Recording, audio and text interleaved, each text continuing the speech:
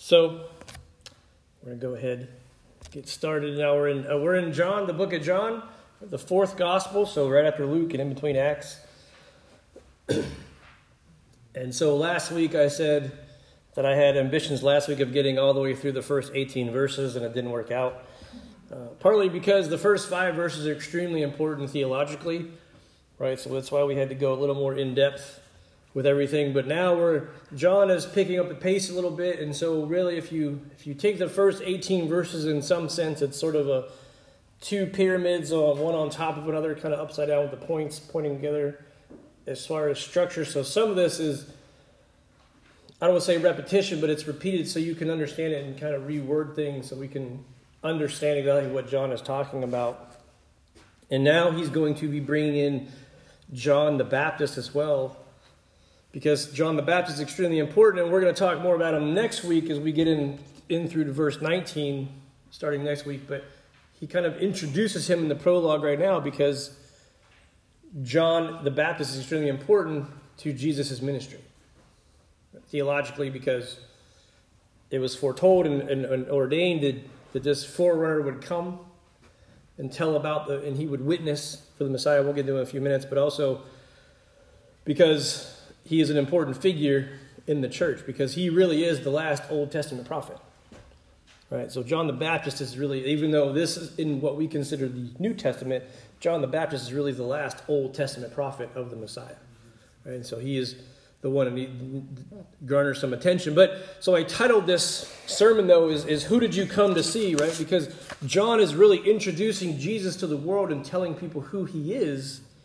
So, and as we go through and see about Jesus, there's all kinds of people who come to see him, but everybody kind of comes for their own reasons sometimes. Sometimes they just want to be healed. They just want to see if he's real or not, things like that, right?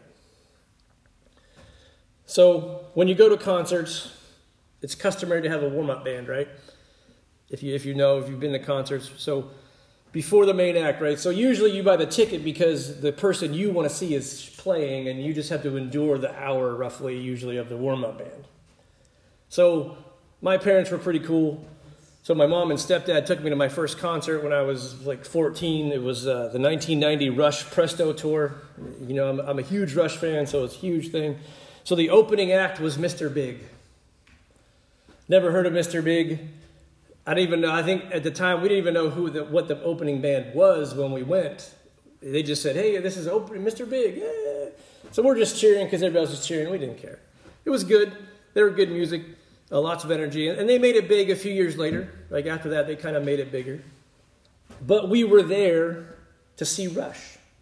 We wanted to see that band because that's who we paid money to see. That was the main attraction, and they were my favorite band ever. And so those were the people that we paid however much money we paid for the tickets for, and that's really what people are doing. Like, oh yeah, I'll just kind of deal with this person, this other band. And that's really what we have here with John the Baptist is he's the precursor. Now he had his own fans, right? Mr. Big, like I said, they made it bigger. They got fans. They made several albums, things like that.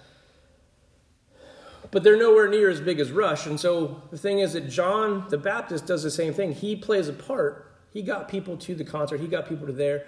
But really, we're here to see Jesus. We're here to talk about Jesus. And so John is bringing this in. So he's giving John the Baptist time on the stage, but he's also moving along kind of quickly to say, look, even John the Baptist knows that he's the opening act to the main show, the main person that we need to be here to see, and that's Jesus. So as we go through John's gospel here today, we're going to read this. We're going to read all from verse 6 to 18. So we'll read all the 12 or 13 verses just so we hear it all. We hear the word because the reading of the word is important as we gather together. And then we will go through and explain with the 2 points I have on your outlines. So John says in verse 6, this is John chapter 1, verse 6. He says, "There was a man sent from God whose name was John. He came as a witness to testify about the light, so that all might believe through him. He was not the light, but he came to testify about the light. The true light that gives light to everyone was coming into the world." Verse 10, "He was in the world, and the world was created through him, and yet the world did not recognize him. Now here he's talking about Jesus. I want to make sure that John has shifted. So Jesus came to his own, and his own people did not receive him. But to all who did receive him, he gave them the right to be children of God, to those who believe in his name, who were born not of natural descent or of the will of the flesh or the will of man, but of God. Verse 14, the Word became flesh and dwelt among us. We observed his glory, the glory as the one and only Son from the Father, full of grace and truth. And John testified concerning him and exclaimed, "This was the one of whom I said, the one coming after me ranks ahead of me, because he existed before me." Indeed, we have all received grace upon grace from his fullness, for the law was given through Moses, grace and truth came through Jesus Christ. No one has ever seen God, the one and only Son, who is himself God and is at the Father's side. He has revealed him. All right, so we kind of have some of the same theology of the first 5 verses here, where Jesus is God, the Word became flesh, Jesus is the Word was with God, the Word is God. Right, we have all those kind of wrapped up in all the 18 verses. But here is the main point for the sermon today that we can take out of here. Jesus came to earth in order to bring his people to him. And so as his people, we are to point others to Jesus. Right? Jesus is the one we came to see. And Jesus is the one that they should be coming to see.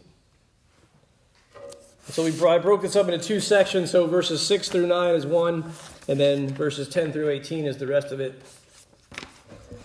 And so we're going to look at of John first. The warm-up act is what I called him. So John the Baptist, and he jumps right in. John the Apostle jumps right in and talk about John the Baptist. And he gives us important details to this person, this witness. He was a man sent from God. He didn't just say, "Hey, this is the best man ever. I want to tell everybody about him." God said, "You will go tell these people about him." Right? John had a specific mission. His mission, the one purpose, was to testify about the light. Right, the coming Messiah. And so he's talking about John the Baptist. We know he's talking about John the Baptist because this John is the only John ever mentioned in the book. And so we know that he's not talking about himself here when he names John, but he's talking about John the Baptist. Now, John was a common name, so you can say, "Wow, were so many people named John?" It was a pretty common name in the Hellenistic world, the Palestinian world at that point. So, if you've ever done your family tree, a lot of times you start getting back to there. You may have 14 people the same name, just about, and so you're like, "Well, which one's that?" And you hope you get the dates right? So there's only so many names to go around, and then people like them, so they gravitate towards that. So later when we get down to verse 19, like I said, John is going to give us more insight about John the Baptist and his ministry, as we call him. But verse 8, John, the gospel writer, makes another interesting comment that John the Baptist is not the light. He wants to make very clear to everybody that John is not the Messiah. So why does he make this statement? So there's a couple reasons. He'd just be maybe clarifying it to say, look, one guy, second guy. Or it may be the fact that there were people still when John was writing this that were worshiping John the Baptist either on an equal level or maybe more so than they were worshiping Jesus. Or perhaps they were confusing the two and saying, well, he must have been the same guy, even though it'd be pretty impossible for John the Baptist to baptize Jesus and that be the same person, right? But most likely what they think is that there were people who were really worshiping John, and we see through the Gospels that John the Baptist had his own followers, even the time when everything was going on. So he probably still had people who wanted to worship him instead of Jesus. But he wants to make sure that we all know and understand exactly who John is and exactly who Jesus is. Right? Because this is, again, he's pointing people to Jesus. And so John the Baptist is the one pointing people to the light, and that Jesus is the light. Because in verse 5, it talks about that the light shines in the darkness, and yet the darkness does not overcome it. Right? So John has already mentioned Jesus was the light. And here he's talking about John is essentially carrying the flashlight. And he's pointing people to say, look, don't follow me, follow Jesus. right? And so here's our application of this part, is that in similar fashion, God has sent each of us as witnesses into the world to point people to the light, just as someone else pointed us to the light. So what I'm not saying here is that we are John the Baptist. I want to make sure we're clear on that, right? None of us are John the Baptist. He had a very specific mission for that, but we are like him, and we can do the same thing. We're all here. We're all charged to go make disciples. That is what we're here for. So in some sense, we are acting just like John the Baptist, where we are pointing people to Jesus. So this is what we do. This is what I believe as a Christian. This is why I act the certain way. This is why I believe what I believe. And so the other thing I want to make sure that we understand is that the work of our witnessing is done mostly by the Holy Spirit, right? The Holy Spirit pushes us wherever he wants us to go, to talk to whomever he wants to talk to at the time about Jesus when the time is right for him. Even though maybe not the time is right for us, like I'm standing in the cashier line trying to buy my groceries. Is this really the right time for me to talk about Jesus to the cashier? If the Holy Spirit says it is, then it is, right? So I want to make sure that we are bolstered and we are lifted up by the Holy Spirit, and we're compelled to do these things, and we're led by him as we have these conversations. But we still need to know what we're talking about. The Holy Spirit will tell you the right things to say, but at the same time, we need to know on a human level also what things are like. Because just like John the Baptist's purpose, we want everybody to believe. God desires everybody to be saved. We should have the same desire. And that should push us to go evangelize and talk to people all the time. And I'm not saying you have to be that obnoxious person, but everything you do should be centered around Jesus and what it is, who he is, what he's done for your life. We should want people to have the same life-changing, life-saving interaction with Jesus that we did. We all have our own conversion story if you're saved. So that should be like, you shouldn't want to keep that in the dark. You should be like, look, I used to do this and now I do that. Why? Because he saved me. I am God's child. I am different now. And I want you to have the same joy and happiness, just like the song was singing when we came in. There should be joy. We should have joy in our lives for this. We should be excited about it. We should want to tell people, all the Christians who walk through this humdrum life, or you hear them, they complain all the time. They need to get right with God. Because he's given you things, either trials or experiences or whatever, to bring you closer to him, to show you that he's the one you need. And you shouldn't want for anything more than what he's given you. And it doesn't mean you should be happy with being dirt poor, because he may be giving you different opportunities to get you out of that. But at the same time, you should be thankful that what you have. And the other thing is that we have to understand that we are not the light. We are not Jesus. So we are not perfect. We will never be. We're already perfected. I want to make sure we're clear on that. We are perfected because of what Jesus did on the cross. We are not perfect. We are still learning how to be Christ-like from the time we got saved to the time we die, right? That's our sanctification process. We're being made holy in a sense when we're already holy in one respect. We're being made holy while we live on this earth. And until we're glorified, until we pass away and pass on into heaven, we are not going to be perfect. So we have to have grace for ourselves, grace on others, and hopefully we most likely have to explain to the non-believers that we do not think we're Jesus. We do not think we're perfect. We know we're not perfect. We are still going to make mistakes. It doesn't excuse us. I want to make sure we're always clear on that. It doesn't excuse us for what we do when we make mistakes, but we know that we're forgiven and we have to beat ourselves up about it too much. But we need to repent. But what we are the light bringers. We are the ones carrying the flashlight, pointing them to Jesus with the light. And so this is why we're doing the apologetic stuff. This is why we're going through this gospel. It's so we can perform well enough as the warm-up band that when we point people to the one and only Jesus Christ. Because he is the one who died for our sins. He is the one who paid for us, and he enables us to go before God without shame. Right? We don't have to be afraid. We don't have to be because, I'm not good enough. His sinlessness and his blood covers our sins, and we are forgiven.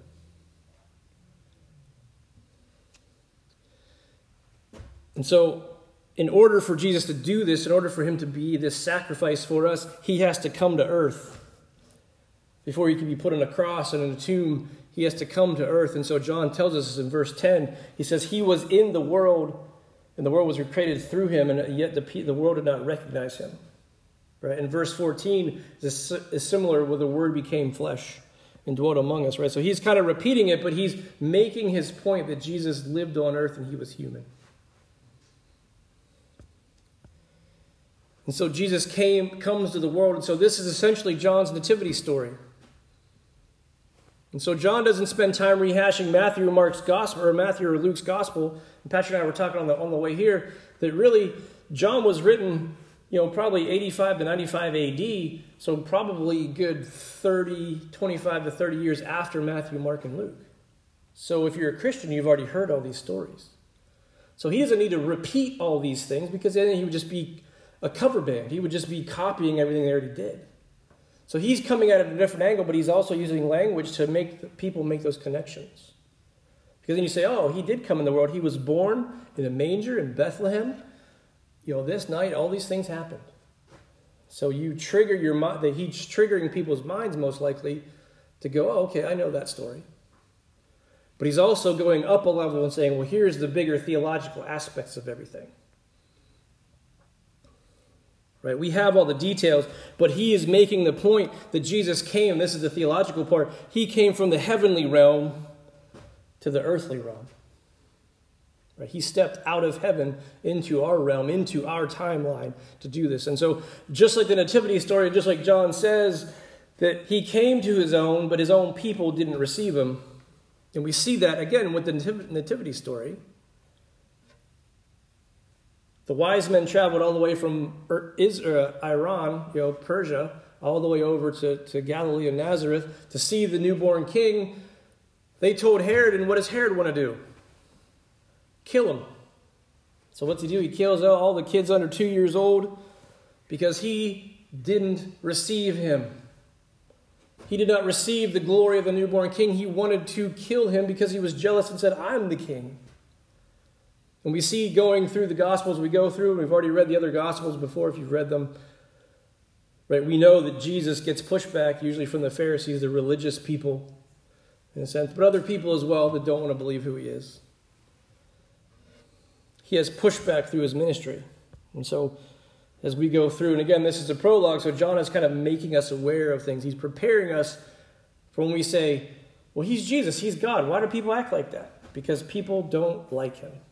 Not everybody likes Jesus. Just like not everybody likes Rush. I'm not sure why, but not everybody's perfect. Right? Sorry. I'm getting the eye from my wife. But it is good news for all those who believed and received him are now children of God.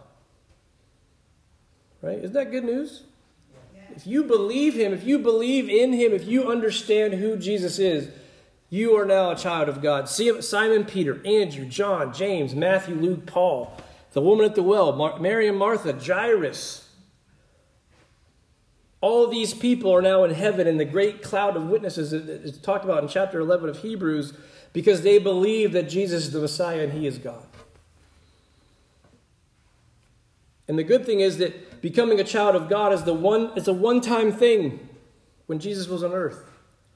I am a child of God. If you are a believer and you have acknowledged that Jesus is your Savior and he is now the King and Lord of your life, you are also saved and you are also a child of God. You have been adopted by the Almighty Creator. If you've never had a father, whatever it is, you know that he is now the almighty, truthful Father, the one who shows so much grace and mercy and love, that you are now in a family. Right? The church becomes your family. He is your Father. He is our Father. And so you are walking in the light, and every day you can be comforted because you are being remade in his image. And then the things of this world become not so important because you know who your Father in heaven is now. You know that you are saved. You are free from God's wrath, no matter what you've done. And some people get upset because, well, how would this person do this and he gets saved and I'm a good person? Well, he believed in Jesus Christ and he is now the Lord of his life. He changed his ways, or she changed her ways. So it doesn't matter how good you are because you're good by the world standards and not God's standards. And so verse 14, we jumped down to that, the Word became flesh and dwelt among us. It's an expansion of verse 10, essentially, but John throws a few key words in there to move the reader or the hearer from the book of Genesis in the first 5 verses of his book here, right? When he says, in the beginning was the Word, so that brings people to Genesis. Then all of a sudden he says, the Word became flesh and dwelt among us. So that word dwelt, and some of your versions in the Bibles may have it, it says he tabernacled among us. So where's the tabernacle at? The book of Exodus. When the Israelites set up, they built the tent, they built everything for it, every day they packed it up and they moved it somewhere else and they set it up again, and that was the temporary temple. That was God's presence every time when he was with them, he resided in that tabernacle. He was dwelling with them in the book of Exodus. So now we have here that there's no need to set up a building every time because Jesus is already here. He's walking around. He set up his tent here. The Word becomes flesh. He is now fully human while retaining his full deity, his full godness. And so God moves from speaking to us through prophets like Isaiah, Jeremiah, Moses, and then John the Baptist to actually being with us. Right? Emmanuel, God is with us. And so Jesus coming to earth, he is the living revelation of God. He came to fulfill the law and demonstrate the Father's grace. And so even though that seems odd to us that grace is completely represented on the cross, because the grace is for us. The wrath is for Jesus. And so with Jesus' presence of being here, the people who lived here and they lived during this time, they were able to see and experience God's full glory here on earth. They witnessed people being healed. They saw all these things happening. The people who witnessed his return, his ascension into heaven, they saw the glorified Jesus. So again, seeing Jesus, seeing God's full glory, it seems to point us back to Exodus 33 where Moses is on a mountain and he demanded that God show him who he was. Like, I want to see you. So God said, sure. But he passed in front of Moses, but he said, look, you can't see me. You can't actually see my face, so I'm going to show you my back. And Moses kind of hid in this cleft of a rock, right? He was in the rock, and God went by, however, which way ever he went. Because nobody could actually withstand the full glory of God. And so Moses returned from the mountain with the law. But Jesus came from the mountain, the heavenly mountain. He comes down with grace and the ability to fulfill the law. And so again, we have these links, these Old Testament links. But here's our application for this that John, I think, really wants us to understand, is that we must always keep Jesus in front of us. We must always keep Jesus in front of us. We need to live as Christ-centered as possible. Right? And this is an imperative. This is an imperative because we say we are Christians. But unfortunately, what does the media do every time a Christian falls out of grace with God, or what they think is, when they mess up, it's all over the news. You know, if you read stories, and sometimes it's kind of awkwardly put in there, you know, so-and-so, a pastor, did such and such. Any other crime it's committed, usually it doesn't say what his job is. So-and-so shot so-and-so. I don't care what he does, but so-and-so pastor of Red Oaks Baptist Church shot somebody. Oh, he's a pastor. Oh, right? There's an extra level of difficulty for us to attain in the world, in a sense, because people are looking at us and holding us up on their false pedestal, in a sense. But at the same time, we say we are Christians. We are acting on behalf of God. So we need to actually be much cleaner, we'll say, I guess, in a sense, than everybody else. So we need to live as Christ-centered as possible. We need to, and here's how we do that. We focus on God and not the world. We focus on God and not the world. So why do we focus on God? Because the Father, as John tells us, is full of grace and truth. His very character, his very being is graceful and truthful. His very essence is something he can't lie. He can't, and we're going to read it here in a minute, but the world is definitely not that. The world is definitely not full of grace and truth. People will give you enough grace to make you owe them. They will tell you enough truth as long as it matches up with their truth, because they've lost the idea of objective truth. So whatever my truth is doesn't have to line up with your truth, and that's okay, right? Because that's the way the world has been going. But here are the characteristics of God. And again, this comes from Exodus, verse 34, verses 6 through 9. And this is right after Moses, or God passes in front of Moses.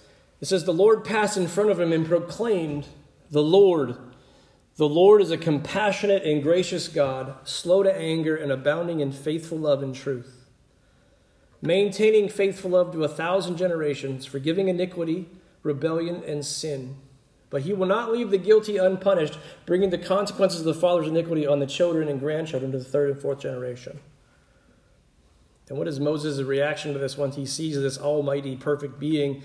Moses, in verse 8, Moses immediately knelt low on the ground and worshipped.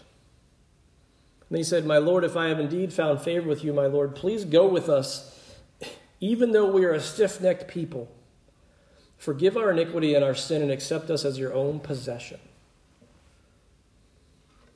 So verses 6 and 7, the Lord is compassionate and gracious. He's slow to anger. Right? You read the Old Testament, it's a few thousand years long if you really get the timelines down. He didn't just completely destroy the Israelites. He kept them. He kept their covenant the whole way through, all the way to Jesus, and to this time really, but to Jesus' time on the cross. He maintained faithful love to 1,000 generations, forgiving iniquity, rebellion, and sin. He did that on the cross. That's the final covenant. The new covenant that we have in Jesus' blood is made. And this is a fulfillment because God is acting completely within his character to do these things. But he will not leave you unpunished, because if you don't accept Jesus Christ, if you do not understand what is being told to you when you see the light, if you don't accept it, if you don't come into the light, then you will be punished. And that's just the way it is. Because he cannot stand, a perfect being cannot stand with sin. So that's why Jesus died. He made you perfect. He brought you over. He cleansed you with his blood over and moved you from one side of the aisle to the other, essentially. And so maybe some of us look at it and look at Moses' words and go, even though this is a stiff-necked people, right? And we kind of read it and go, man, what a bunch of dummies. How can you not realize that God is here for you? He's given you a million chances, and now you guys just don't get it. I'm so glad I'm not like that. Woo! Right? But how many times do you go like, I'm a stiff-necked person. Oh, yeah, that's me. That's me too. Right? Because as we are, because we're stubborn, because we have free will, so we're like, well, you're not the boss of me. God, you created everything, but you're not the boss of me. I can do what I want. And God's like, you can. You're right. Just like if you have kids, you worked with kids or whatever, you get the little 2-year-old or 3-year-old, I'm in charge of me. Go ahead. See how that works out.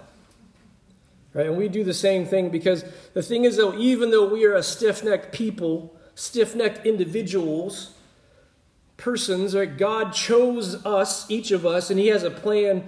He had a plan to forgive us, his whole people. And so we are linked to God because we were going against God, but yet he saves us. Before you took your first breath, your name was already in the book of life, written in the Lamb's blood. Think about that. When I wrote that last night, it wasn't like my genius, whatever. That was one of those moments like, wow. I was saved before the foundations of the world were created. So in the space here of John 1 through 5, where really 2 and 3, where he says he was with God in the beginning in verse 2, John 1 verse 2, and verse 3, all things were created through him. Your names, our names, my name was written in the Lamb's book of life in between that period and the A. Right, the end of the sentence of he was with God in the beginning, period, space, your names, our names get scrawled into the book, and then all things were created through him. That's pretty heavy. You were saved before anything else happened. God's grace forgave you before you knew you needed it. God's truthfulness provided a way to fulfill God's law by paying for it by himself. There is no other criteria other than his good grace to get into heaven.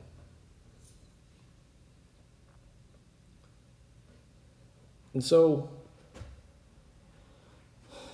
when you are feeling like you have to earn God's grace, you can't, and you don't have to. Right? You don't have to do it. You already have it. That should be a huge weight off of everybody's shoulders right now, that you don't have to be good enough. Right? Because people say, sometimes I hear them, oh, once I get cleaned up or once I get good enough, I'll go to church or I'll become a Christian. Right? You can assure them, you can point them to the light that if they feel the Holy Spirit prompting them, that they are already made good enough by Jesus' sacrifice. There's no time to wait. We don't wait to go to the hospital when we're better. Like, oh, I got this nagging pain. I'll wait till it goes away before I go ask to see what it is. You know, and sometimes that happens. You kind of wait long enough, you're like, well, you're almost better now, so just keep drinking orange juice. But when we're talking about our salvation, if you're saved, if you're one of God's children, you are already made whole. And we have to remember that, because as a human, we like to get sucked into the world and think that you're not good enough, because there's plenty of people who make you feel not good enough. You don't work hard enough. You did these things. You used to be whatever. But now you're not. And you say, look, now I'm not. I don't keep doing that because I'm forgiven and I want to live my life according to God because I want to be Christ-focused. Because the lies the enemy tells you is that you are not good enough. And if you hear that talk in your brain, you tell them that you're already the best because you have been perfected and you're a child of God. Right? We don't have to hear that nonsense because he wants to throw us off our game. He wants to get us out of what we're doing and into what he wants us to do. And he doesn't have to work very hard, unfortunately, a lot of times, because we'll self-sabotage ourselves most of the time. So wrapping it up. We need to keep our eyes on Jesus and point others to him. That's it. We can be like John the Baptist and we witness to others. We always want to point people to Jesus. We want people to have the same joy that we have, the same relief that we have, the same, freedom from some stress. Because we know that we don't have to keep working for this unattainable goal. And we hope that it's good enough. We hope we do enough. Because when Jesus said on the cross, it is finished, it was finished. There's nothing else to do. We just live our lives now. We live our lives for him. So don't let people be distracted by our actions, though, because we're not perfect. We are human, but we are forgiven and we are perfected. Right, so as we go out this week, If you're dealing with these things, like you don't feel good enough, or you don't feel like, God loves you, or he does love you, and he loved you enough to send his only son to die for your sins that you committed. And he did this before you were even born, so this was already taken care of. So we can trust God because of his holy character that we read about in Exodus, and it's echoed numerous times, and then it's played out and it's exhibited in Jesus when he comes here on earth. Right? So we have one more song we're going to play. We don't have to sing unless you want to sing, totally fine. But just let the music, since we don't have the band,